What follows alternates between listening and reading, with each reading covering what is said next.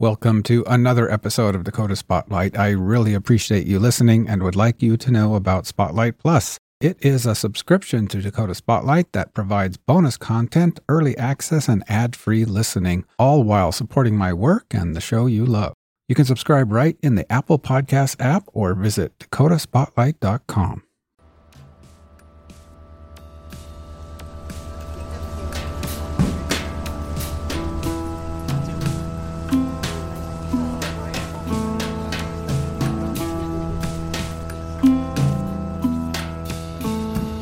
I remember it being a safe town.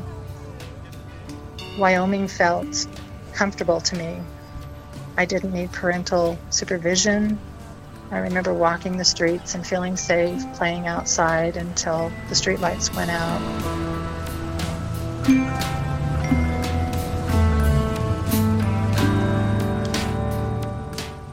I remember walking down to the stores and never fearing anything.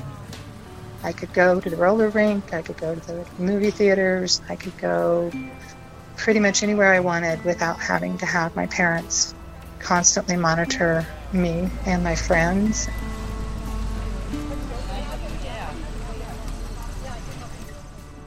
And it was that way until the day that Penny and Renee were abducted.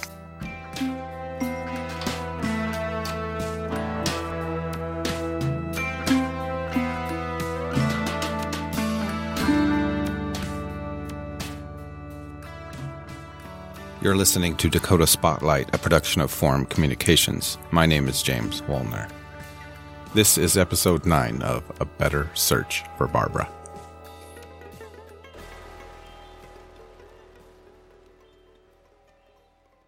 In this episode, we're going to learn about person of interest Frank J. De La Pena. De La Pena was working in Williston when Barbara went missing, but he left town 3 weeks later and then immediately murdered 2 young girls in Wyoming. He was quickly apprehended, but then, like Stacy Werder, he hung himself in jail. He also left a suicide note, which I have obtained a copy of. But before we get into Frank De La Pena, a couple of other things to note.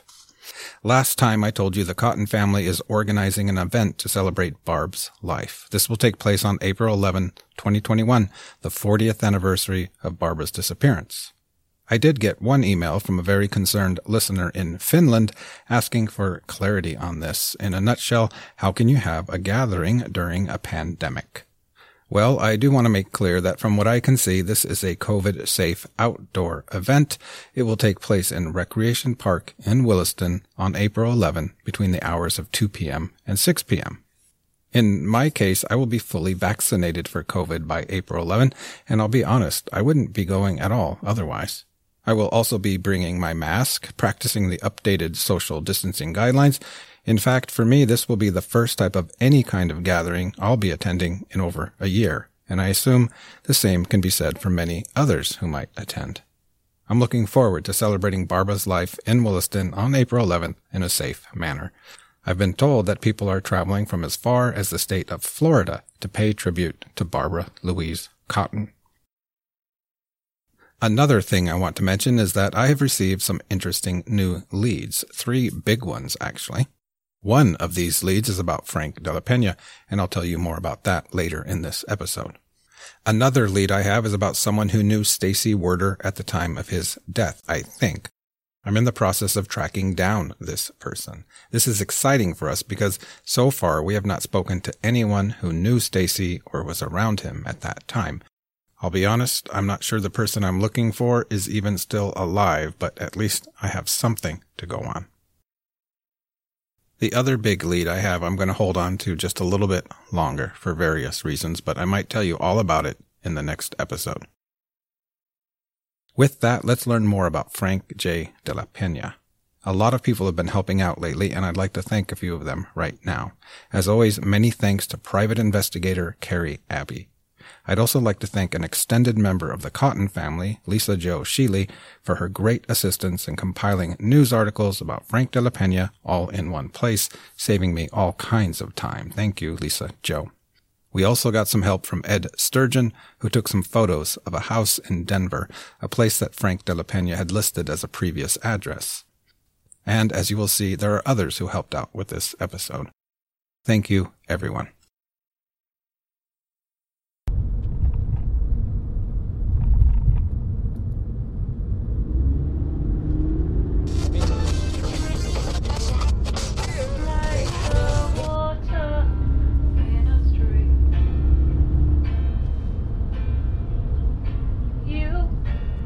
Thursday, May 7th, 1981, just 26 days since Barbara Cotton was last seen alive. It's high noon in Riverton, Wyoming, when a 21-year-old woman named Tricia pulls into the parking lot of the grocery store, Safeway, on North Federal Boulevard.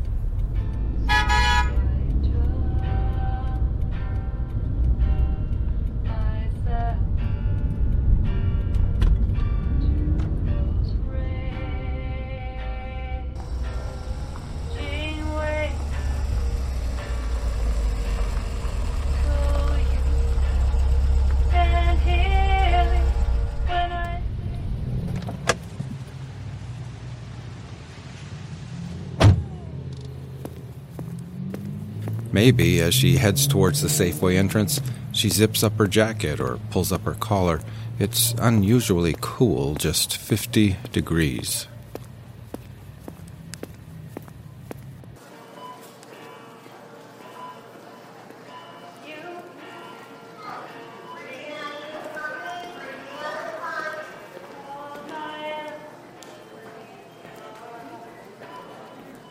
Inside the store is a man about 30 years of age.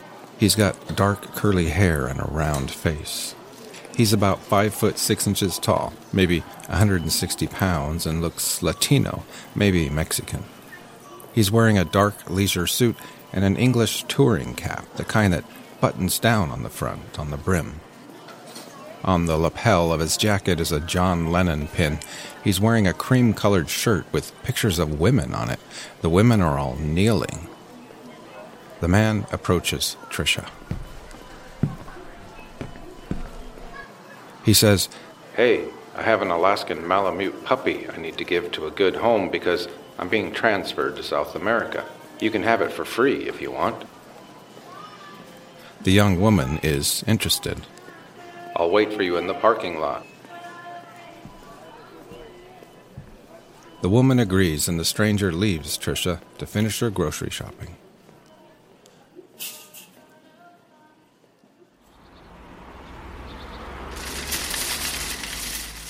A few minutes later, she exits Safeway with her shopping cart and finds the man waiting for her outside.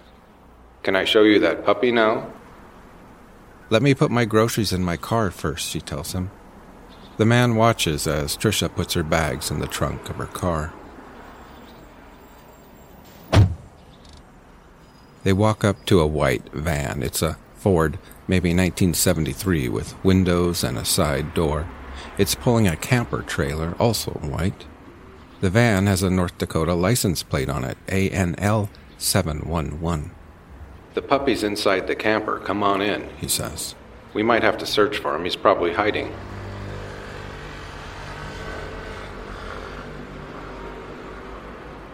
The girl takes another look at the man, his curly hair, the leisure suit, the John Lennon pin. The world is still mourning John Lennon. He was assassinated just 5 months earlier in New York. The man opens the door to the camper, but no puppy shows itself. "Will you help me look for him?" he says. Perhaps it's just a gut feeling, perhaps instinct, but the woman declines to enter the camper. Perhaps she says, "Can't you just bring him outside so I can see him?" "You know, maybe he's in the van," the man says. He shuts the door to the camper and opens the van's side door. "Come on in." The young woman considers the situation, a free puppy. But she stands her ground. The man asks her again and again and again to help him find the little dog. "Come on in." Tricia backs away. Something's not right. She returns to her car, gets inside, and who knows, maybe she even locks her doors. She starts up her car and shifts it into reverse. But before she can back out of the parking stall,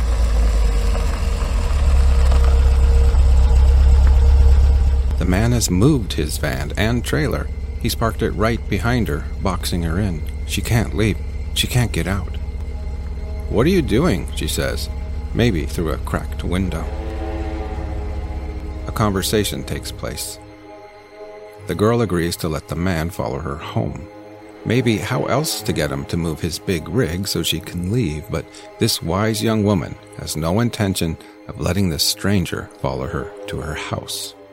The man moves his big rig out of the way and then follows Trisha as she drives her car through the parking lot and stops at the exit along Federal Boulevard.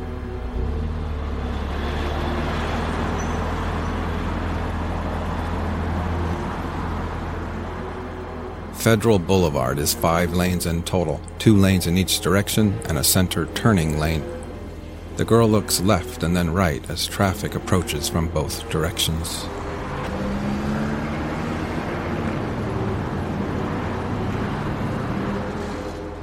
Perhaps she takes a quick peek in the rearview mirror and sees this curly-haired stranger observing her from the white van. Perhaps she doesn't turn on her turn signal at all. Or maybe she does. Maybe she signals that she's going to turn right.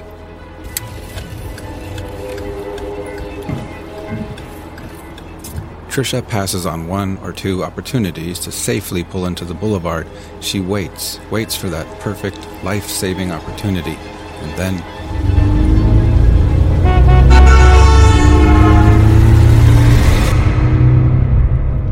she jets across 3 lanes in front of heavy traffic and speeds north, leaving the man and the heavy and clumsy rig stuck, waiting for an opening.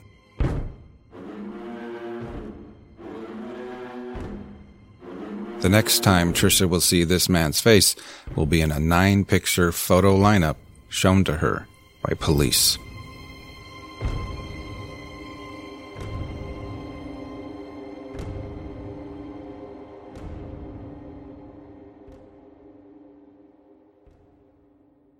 Hello, dear listener. This is James, host of Dakota Spotlight, inviting you to subscribe to Spotlight Plus. For as little as $5 per month, you will get the warm feeling of supporting the show and also unlock access to bonus episodes, get the episodes early, and listen ad-free. That's right, no more ads. Apple users can subscribe to Spotlight Plus Standard right in the Apple Podcasts app. If you want to dive deeper and get even more exclusive benefits, subscribe to Spotlight Plus Premium or Spotlight Plus Ultimate. Go to dakotaspotlight.com for more details.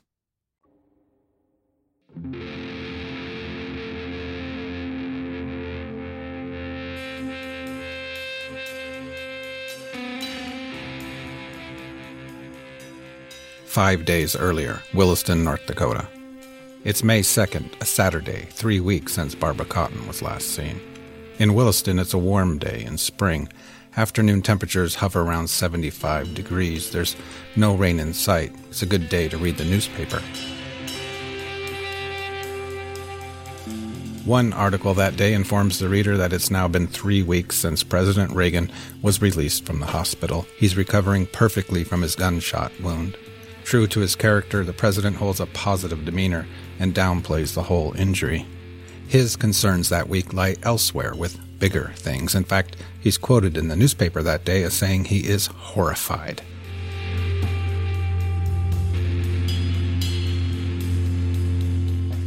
Decades before social media, long before the term fake news will become a household phrase, almost 40 years before fact-checking, logic, truth, and science will be simply tossed aside like garbage, just so that every lazy-chaired American might feel entitled to embrace whatever ludicrous version of reality they so choose, that time-honored President of the United States had this to say.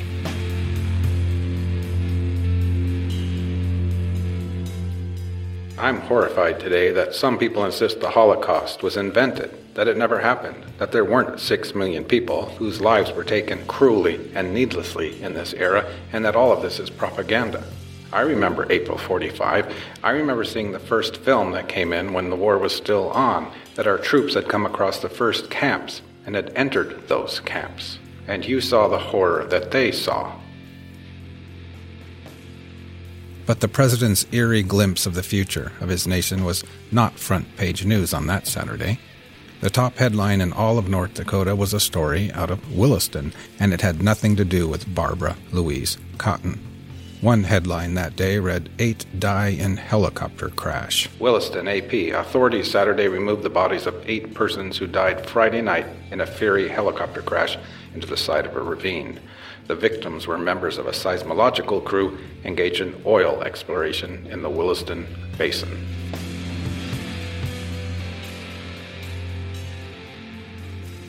Also on that Saturday in Williston, a curly-haired man named Frank De La Pena was released from Mercy Hospital. He was complaining of a terrible pain in his head, he thought, brought on by being under all kinds of pressure. He also reportedly got into some kind of trouble with his co-workers at his place of employment. After he was released from the hospital, De La Pena spoke with his shift supervisor, a man named Ron Bethea. Bethea told him he was fired. He'd have to let him go until he could get his head straightened out. Frank De La Pena spent the next 3 days in Williston. He was staying at the KOA campground just north of town in Site B27. On Tuesday, May 5th, he leaves Williston and drives his rig to Thermopolis, Wyoming, an 8-hour drive. In Thermopolis, he stays at a trailer campground for 2 nights. On the second day, he drives 30 miles northeast to a town named Worland and invites some friends and former co-workers to come party with him at his trailer in Thermopolis. At about 12:30 in the morning, a Worland police officer runs De La Pena's North Dakota license plate, ANL 711. It comes back as being owned by Frank J. De La Pena. 4.5 hours later, he is observed in nearby Shoshone, Wyoming, attempting to siphon gas from vehicles outside of a motel. 7 hours later, he's 22 miles away in Riverton, Wyoming, where he approaches the 21-year-old Tricia at Safeway. Tricia speeds away to safety. Just 2 hours later, De La Pena is in Lander, Wyoming. In Lander, another 21-year-old girl named Diana Miller is working at a discount store. In walks Frank De La Pena. He walks around the store for a bit before approaching her. In an interview with a reporter, she will later be quoted as saying, "He didn't really do anything that strange, but he just gave me the creeps. I had a feeling about him. He asked me if I knew anyone who wanted a dog. He said it was out in his trailer. I don't even think he had a dog in the trailer. He couldn't answer any direct questions about the dog." When Diana Miller leaves work a few minutes later, Frank De La Pena is waiting for her outside. He's driving a white van, pulling a white camper. He asks, "Do you want to come into my trailer and see my puppy?" Diana Miller refuses and leaves. Around the same time, an 18-year-old girl is approached by De La Pena outside of the 7-Eleven. Their conversation is cut short when 2 of the girl's male friends approach her to talk. De La Pena hits the road and drives an hour southeast on 278 to the town of Jeffrey City. At 4 p.m., he sees an 18-year-old boy walking. He asks the young man if he needs a ride, and the boy declines. The first reported sighting of Frank De La Pena in Rawlins, Wyoming, is at 6 p.m. He's parked at a mini-mart on Spruce Street. 30 minutes later, at the corner of 6th Street and Maple, De La Pena approaches a 13-year-old girl. He has a puppy he wants to give away. "Come into my trailer and look at him," he says. The girl refuses, but she will remember his clothing, his curly hair, the John Lennon pin. 10 minutes later, at the corner of 4th and Cedar, right downtown in broad daylight, another 13-year-old girl is approached by a man with a white van and a trailer. He's got a puppy he wants to show her. He refuses to bring the puppy out, says she's got to come inside the trailer. The girl refuses, but she will remember the John Lennon pin, the leisure suit. Frank De La Pena starts up his van and drives a couple of blocks west and 1 block north until he finally parks outside of the Daily Times newspaper at the intersection of 6th Street and West Buffalo. He's parked right across the street from Buy Right Drugstore. A few minutes earlier, 9-year-old Penny Ray Swanson and 12-year-old Renee Davidson had just left their homes near 7th and Cedar to walk 2 blocks to Buy Right Drug. They will never return home, and their bodies will be found the very next morning.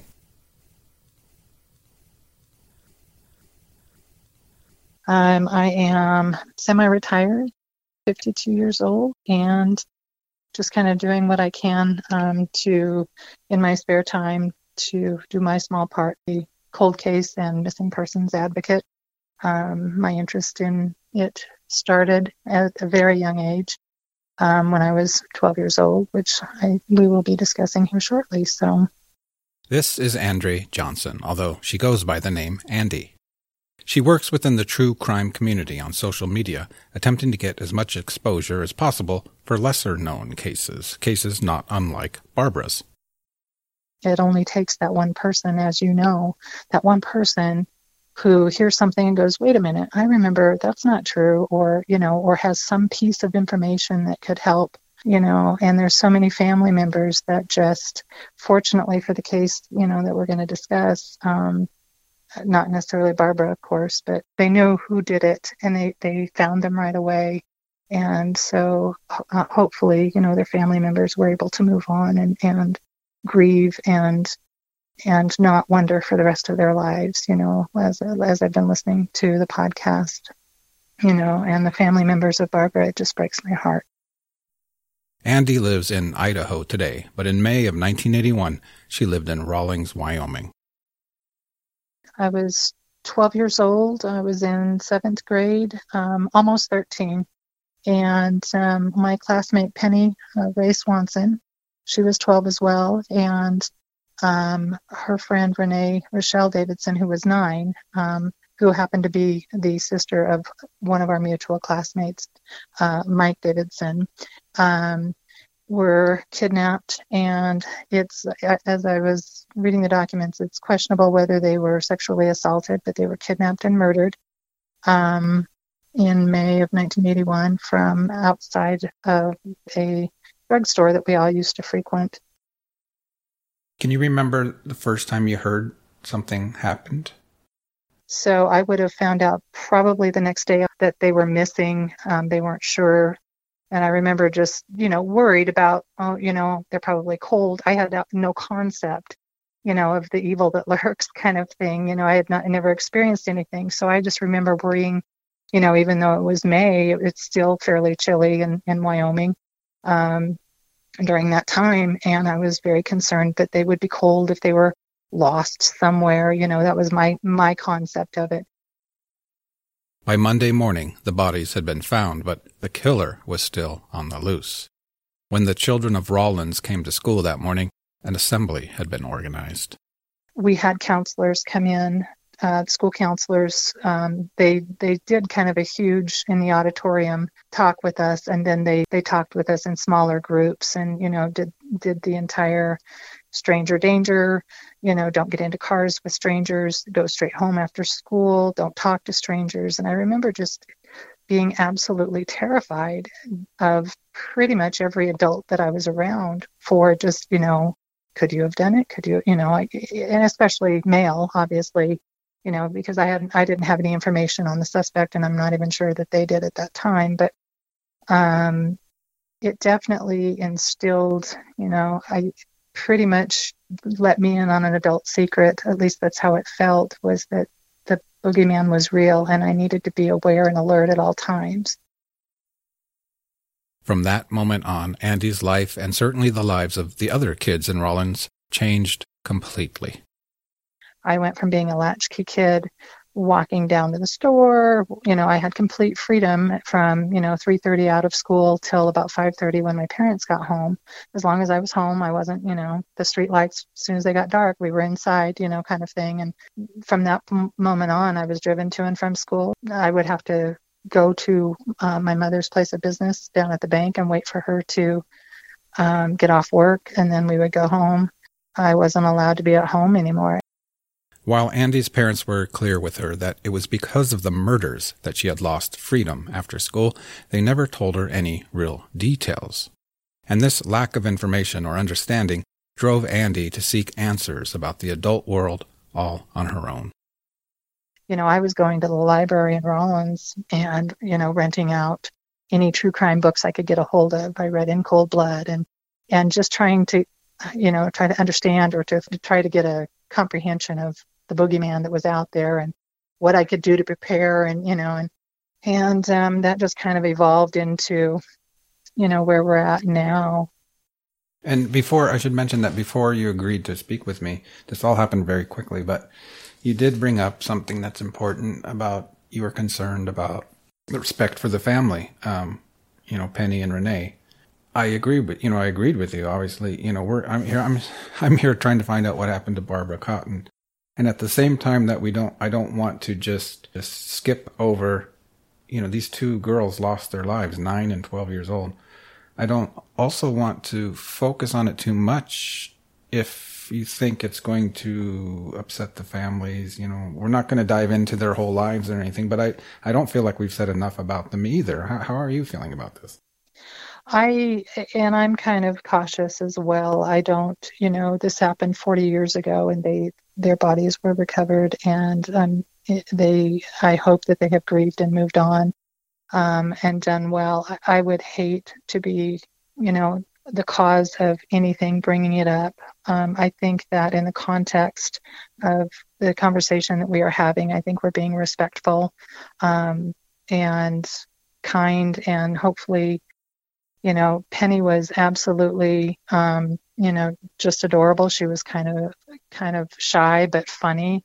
And Renee, the only thing that I really remember about Renee was she looked so much like her older brother Mike.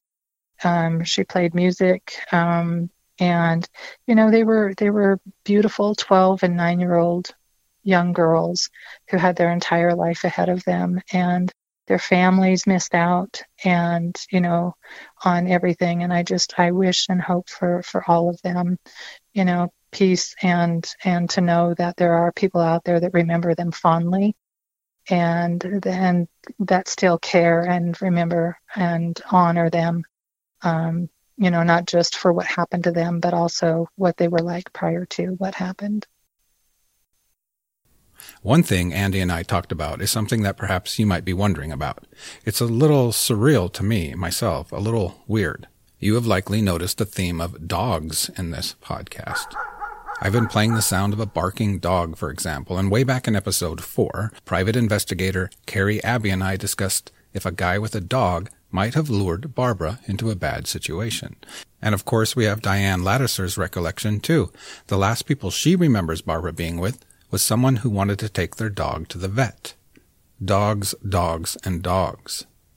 I guess I just want to be clear and point out that all that stuff about dogs seeped into this podcast and into my writing before I had ever heard the name Frank J. Della Pena. I learned his name at the same time you did from our interview with Detective Hendricks at the Williston Police Department. And so if you find it odd, I'm kind of with you. I find it surreal and even a little bit creepy that Frank Della Pena used the pretense of a free puppy as a means to lure his intended victims. Yeah, in Riverton, Lander, and I believe Jeffrey City, he was trying to lure people. And they also stated that that was how he lured both Penny and Renee, was that he had a Siberian Husky puppy that he was trying to give away because he was moving. The ruse was he was moving out of country or something, and that's something that, and especially, Barbara seemed a little more worldly, and I don't mean that in a derogatory way whatsoever, just a little more... streetwise, maybe? Streetwise, yes, that's probably the appropriate term. Then, I would say Penny and Renee were at 12 and 9 for sure.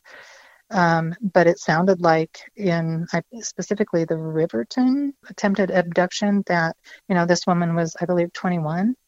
And, she went and was looking and trying to hear and see the puppy, and I think that most people, are good-hearted. And if, there's a puppy that needs a home, or, I'm one, I rescue animals all the time, I can see how that would be, especially if Barbara was very fond of animals, and it sounded like she was a very caring, loving person. It sounds like that would be something, it is kind of creepy that up pops this method of operandus. Andy has never before spoken out publicly about the homicides in Rawlins. I asked her why she agreed to talk to us now. I'm very, very cautious and particular about, the content that I do listen to and the people that I interact with. And this is the first time that I've spoken publicly about, my situation. I definitely wanted to make sure that you were one of those people that, it was about the victims and helping the victim's family. And I could hear it in your voice and as I listened to the content. But as I listened to the interview with the detectives, the cold case detectives, I could hear your excitement at wanting to get those questions out. And, and also the frustration at getting kind of a long, winding response that kind of went nowhere. And, and you were so polite and you were so respectful at them, I'm sorry for being annoying, but, and I could hear that angst in your voice, like, I'm trying to get these answers and, and you weren't even on things that, obviously they may or may not be able to share. I could sense the frustration, and that's an opportunity that a lot of people in your position do not get. There's so many that don't, so many cold case detectives that will not speak with, with the media or any way, shape, or form. So you were being extremely polite, very respectful, and, I don't know the female detective. She seemed to talk quite a bit and kind of talk around in a circle. So, and maybe that was just her way of not answering the question. It was just a little confusing, not on your end, but had I been in a situation like that, trying to get a question answered or just a, hey, I can't answer that, just a straightforward, it would have probably, you have a lot more patience than I will just state it that way. I do appreciate, and I said it earlier, but I do appreciate the work that you do on behalf of, I'm fortunate in my lifetime to have never had this happen to my children or to, a family member. And, but being close enough as I was, I do appreciate and respect you for that.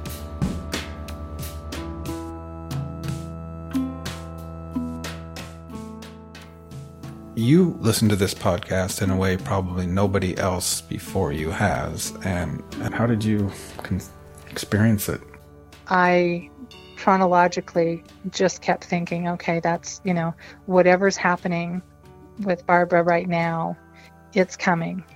It's only, 3 weeks, 2 weeks, and listening to how it was investigated or treated.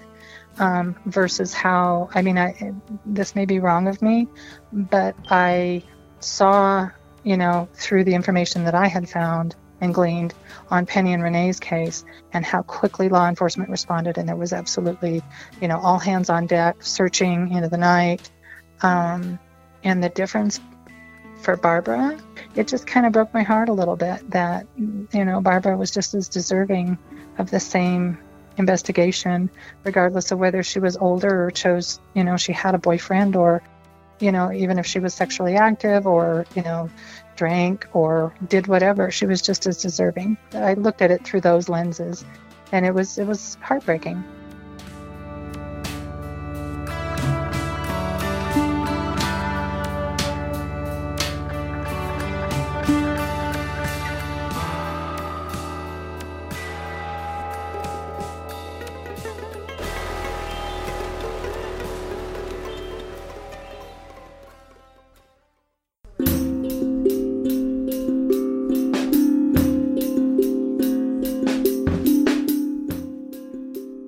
Might Frank De La Pena be responsible for Barbara Cotton's disappearance? It certainly seems possible. Let's look closer at that now. First of all, how did De La Pena get apprehended? When De La Pena attempted to abduct a 13-year-old girl earlier in the evening, a man named Albert had overheard part of the conversation. He did something else, too. He noted the North Dakota license plate number. Although he ultimately got one letter wrong, it was enough to later trace the van and trailer back to Frank De La Pena. Based on all the witness testimony from other women who De La Pena tried to abduct, we have a pretty clear picture of how he probably lured the girls into his camper. Witnesses will later state that they saw De La Pena's van and trailer parked 20 miles away at 8 p.m. that night. He was parked at a campground away from other vehicles. He stayed there about 2 hours and then left. He was next seen near the junction of I-80 and Highway 130, 7 miles east of the campground, and after that on a gravel road outside of Elk Mountain, Wyoming. The next morning, the bodies of Shelley and Renee were found in that area near Wagon Hound Exit. De La Pena changed his license plate on his vehicle and drove to a KOA campground in Garden City. 5 days later, on May 12th, De La Pena went looking for a new job. He drove to Lyman, Colorado, and spoke with a foreman at the same company he got fired from in Williston. The foreman was staying at the Preferred Motel in Lyman when De La Pena knocked on his door and said he was looking for work. This foreman later wrote a statement for the police. I'd like to read that for you now, but before I do, I'd like to thank someone who helped me get these documents in the first place. Her name is Emily Hirsch, and she lives in Denver. When I asked the Facebook group if there was anyone near Denver that might want to help out a little bit, Emily reached out to me right away via email. And so we have her to thank for these documents and all this new information. She drove 180 miles on our behalf to the town of Hugo, Colorado, to inspect and take pictures of the police file about the apprehension and suicide of Frank De La Pena. When I called her the next day to thank her, I also asked why she decided to help us out. I've listened to your podcast from the start. I've listened to all the seasons and just really appreciate the way you tell stories and the people you kind of advocate for, the stories you choose. And so I don't know. I mean, I love researching. I love digging into things. And, it's not often an opportunity comes up where I can be helpful and do something. Like I said, I need more adventure in my life these days, so this was my chance. So tell us real quick about your day. I mean, you drove out there. It's a little town, right? Yeah, it's a little town. I met with the undersheriff, Gordon Nall, he was very accommodating, kind of sent me up in a conference room with the file. So I just kind of took my time and took pictures of everything. Emily told me that one thing that was a little weird was to be holding Frank De La Pena's original suicide note in her hand. A little creepy. Those are the originals, yeah. Yeah, so that was probably the creepiest thing, but no, it was just kind of amazing, all the little bits and pieces that they had saved, and to think about, all the cases they've ever done, how much paperwork there must be, random receipts and notes and all phone messages. Did you say that the building you went to was not the same place where it used to be the police station where he killed himself, or? That's right. Yeah, I guess they built that building. It sounded like in the early 90s, and they moved kind of all the municipal stuff over to that new building. All right. Well, again, thank you so much, and thank you for listening, and I hope maybe I get to meet you someday. That would be awesome. Again, many thanks to Emily Hirsch. Now that you understand how I got that document, I'd like to read the statement that the foreman for Cephal wrote for the police. There is something in this statement that is very interesting. It might mean nothing in regards to Barbara, or it might mean absolutely everything. Here we go. About 6:30 p.m., Frank De La Pena came to my office to apply for a job. We sat and talked for maybe an hour and a half. I told him we were full up, but he persisted. He told me he needed the money to make payments on a trailer and his motorcycle. And here is the interesting part that I think we should pay special attention to. He also told me of this terrible pressure he was experiencing on his head when he was working up in Williston, caused by excessive worrying. He felt he was being pressured and he couldn't handle it, and so he sought help through a neurologist and a psychologist with 2 days under observation. He approached his crew boss in Williston and was told that he would have to be laid off until he could come out of his depression.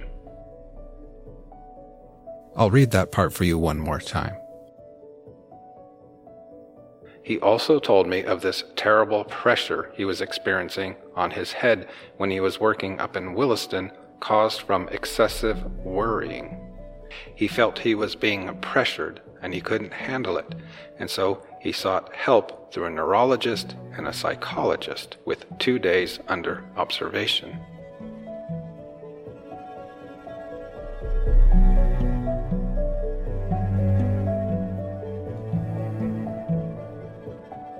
He bugged me to call his former crew boss to get a background check on himself.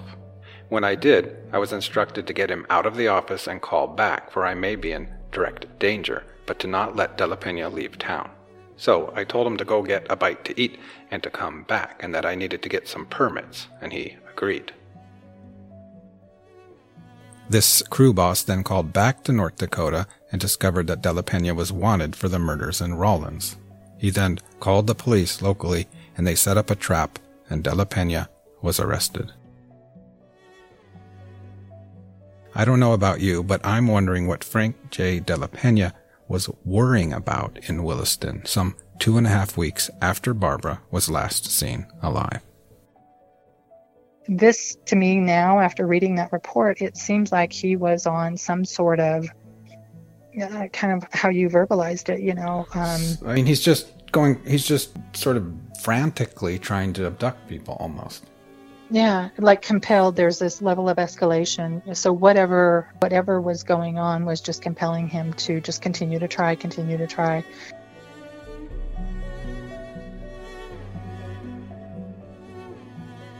Some random thoughts and questions by me before we talk about Frank De La Pena's suicide note. I'm in the middle of a windstorm in North Dakota. If you hear noise in the background, it's just my house falling over. Again, I wonder if Stacy Werder and Frank De La Pena might have known each other. Were they responsible together somehow for whatever happened to Barbara? Did Frank and Stacy perhaps go to Scobie, Montana? Did Barbara go with them? And if so, did she go willingly? If they perhaps killed Barbara, did Stacy panic and stay in Montana while Frank returned to Williston? Is that why Frank De La Pena's mental health deteriorated?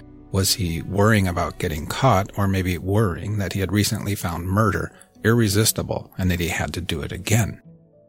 If Stacy knew Frank De La Pena, did he read about him in the newspaper? The murders in Wyoming, his arrest, his suicide? Did they have a suicide pact? Did they have a conversation about what to do if they ever got caught? Hang yourself in jail. Another question I have is this: was Louise ever shown photographs of the interior of Frank De La Pena's van and trailer? Maybe with the hopes of her spotting something she recognized as belonging to Barbara. A jacket perhaps, or other clothing. If not, do those photographs still exist, and can Kathy and other siblings see them today? I just sent a text message to Kathy and asked her if she'd ever seen such photographs, but she said no. In fact, she'd never really heard about Frank De La Pena until recently. From what I have seen and read, the Wyoming State Lab processed De La Pena's trailer and van. Do they still have that evidence? Fibers, hair, blood? Is there anything in that evidence that leads us back to Barbara Cotton? And here is one more thing I want to say before we talk about a suicide note. This is a message to someone listening. To the person who claims to have heard a medical professional in Williston in 1981 potentially linking Frank De La Pena to Barbara's disappearance, or if linking is too strong a word, speculating or theorizing or believing that Frank De La Pena was responsible for what happened to Barbara, your proxy has told me that you will never go on the record about this. I assume your decision is based on principle. I do respect adhering to our principles, and I also understand that you might not want to be part of a story or a podcast. But for the love of our daughters, please go to the police with this information. If your refusal to speak up, for 40 years now actually, has to do with professional etiquette, I would submit to you that the person who potentially broke etiquette is the person that told you this information in the first place. And as we both know, that person cannot be shunned or blamed or even confronted anymore. And I will further submit that that person may have already gone to the police. For all we know, the Williston Police Department have a report on this information. But what if they don't? Does the importance of this principle really supersede the importance of an opportunity for Barbara's family to get some closure? I guess you know what my answer is to that question, and I suspect that what I think or the community of Williston thinks is of little interest to you, but again, please consider going to the police.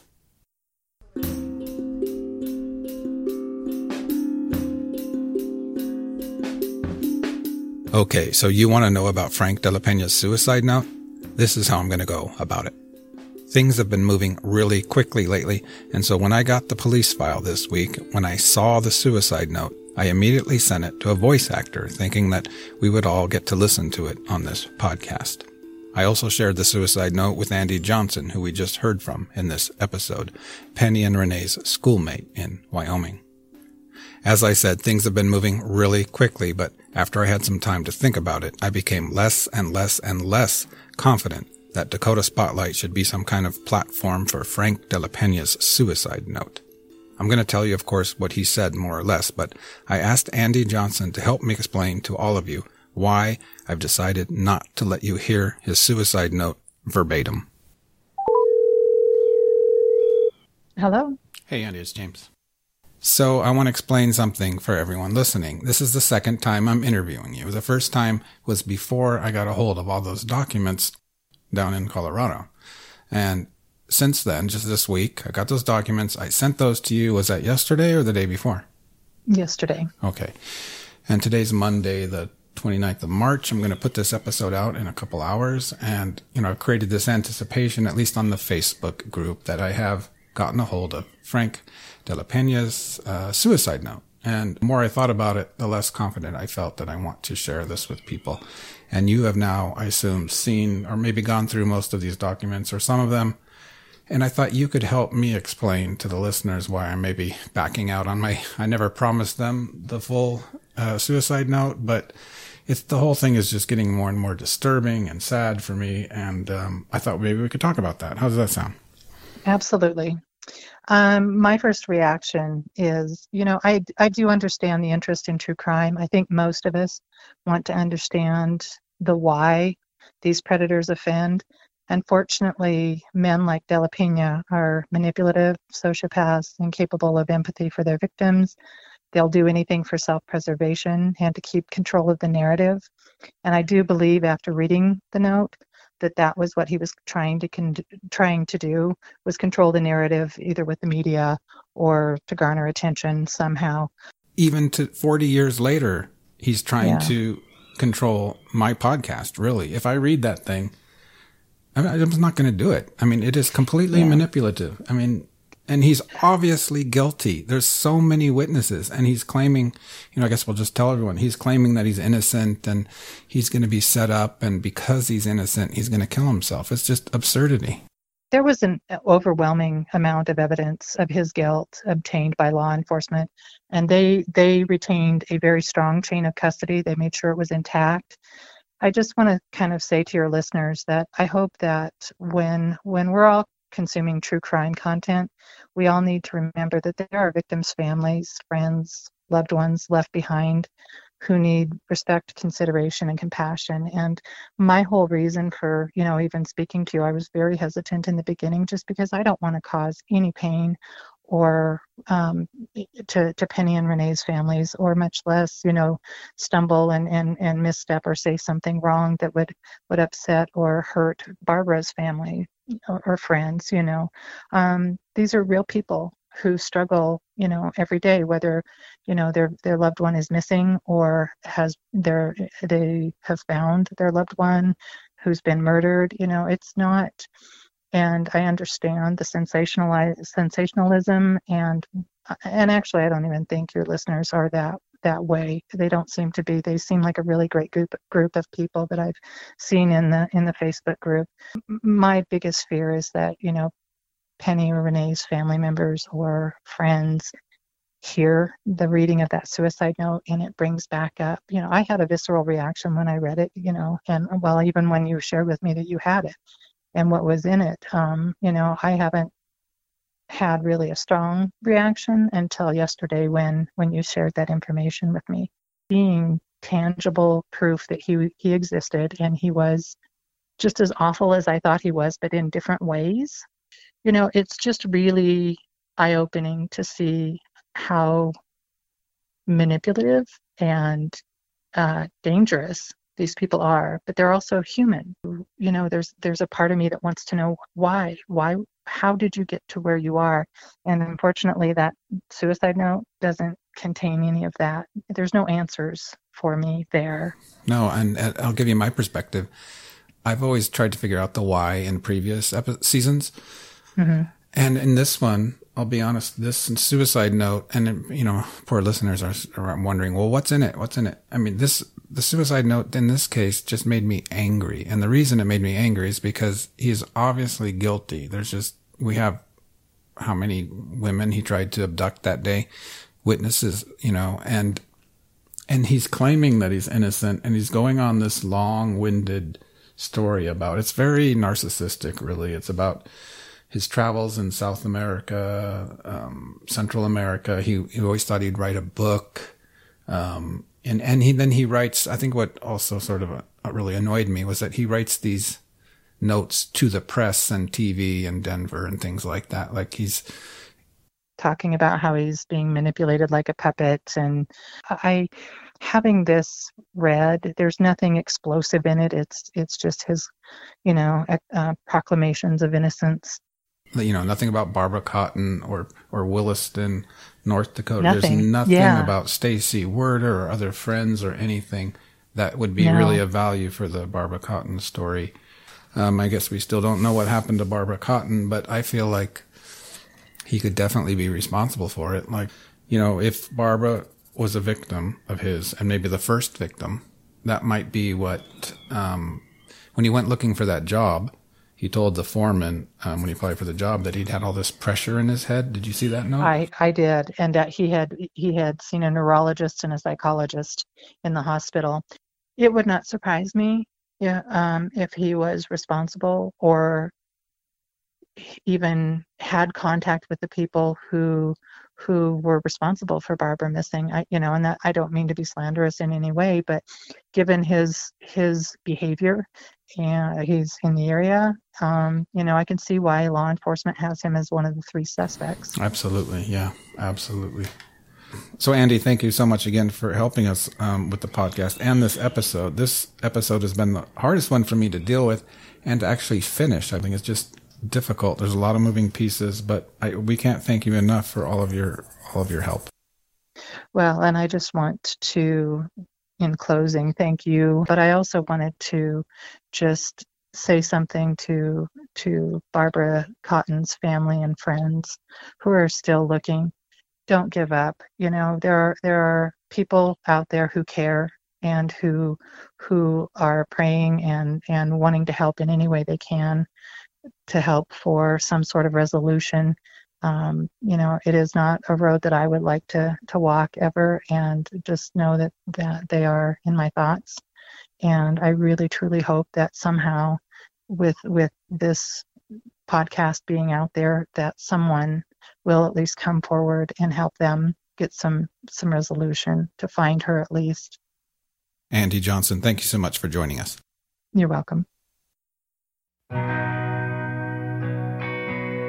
Dakota Spotlight is a production of Forum Communications, researched, written, recorded, and edited by me, James Woolner. This season is dedicated to my daughters and to all daughters everywhere.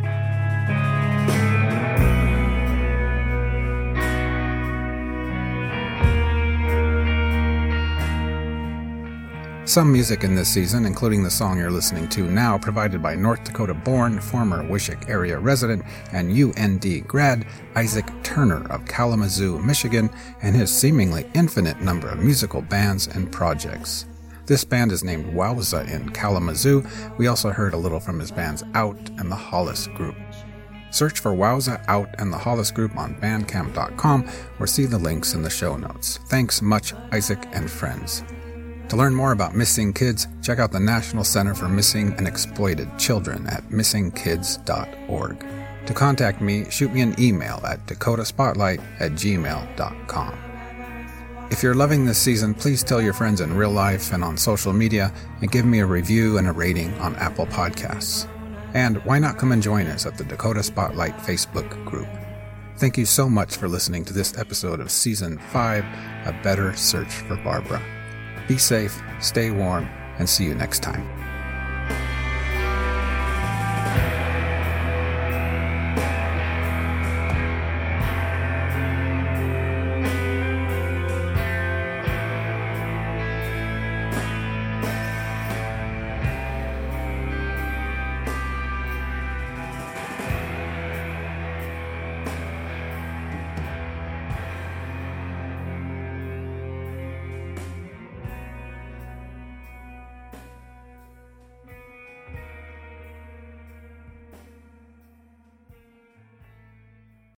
Thank you so much for listening. To support my work, get early access, listen ad-free, and much more, please consider subscribing to Spotlight Plus. Apple users can even subscribe right in the Apple Podcasts app. Learn more about Spotlight Plus at dakotaspotlight.com.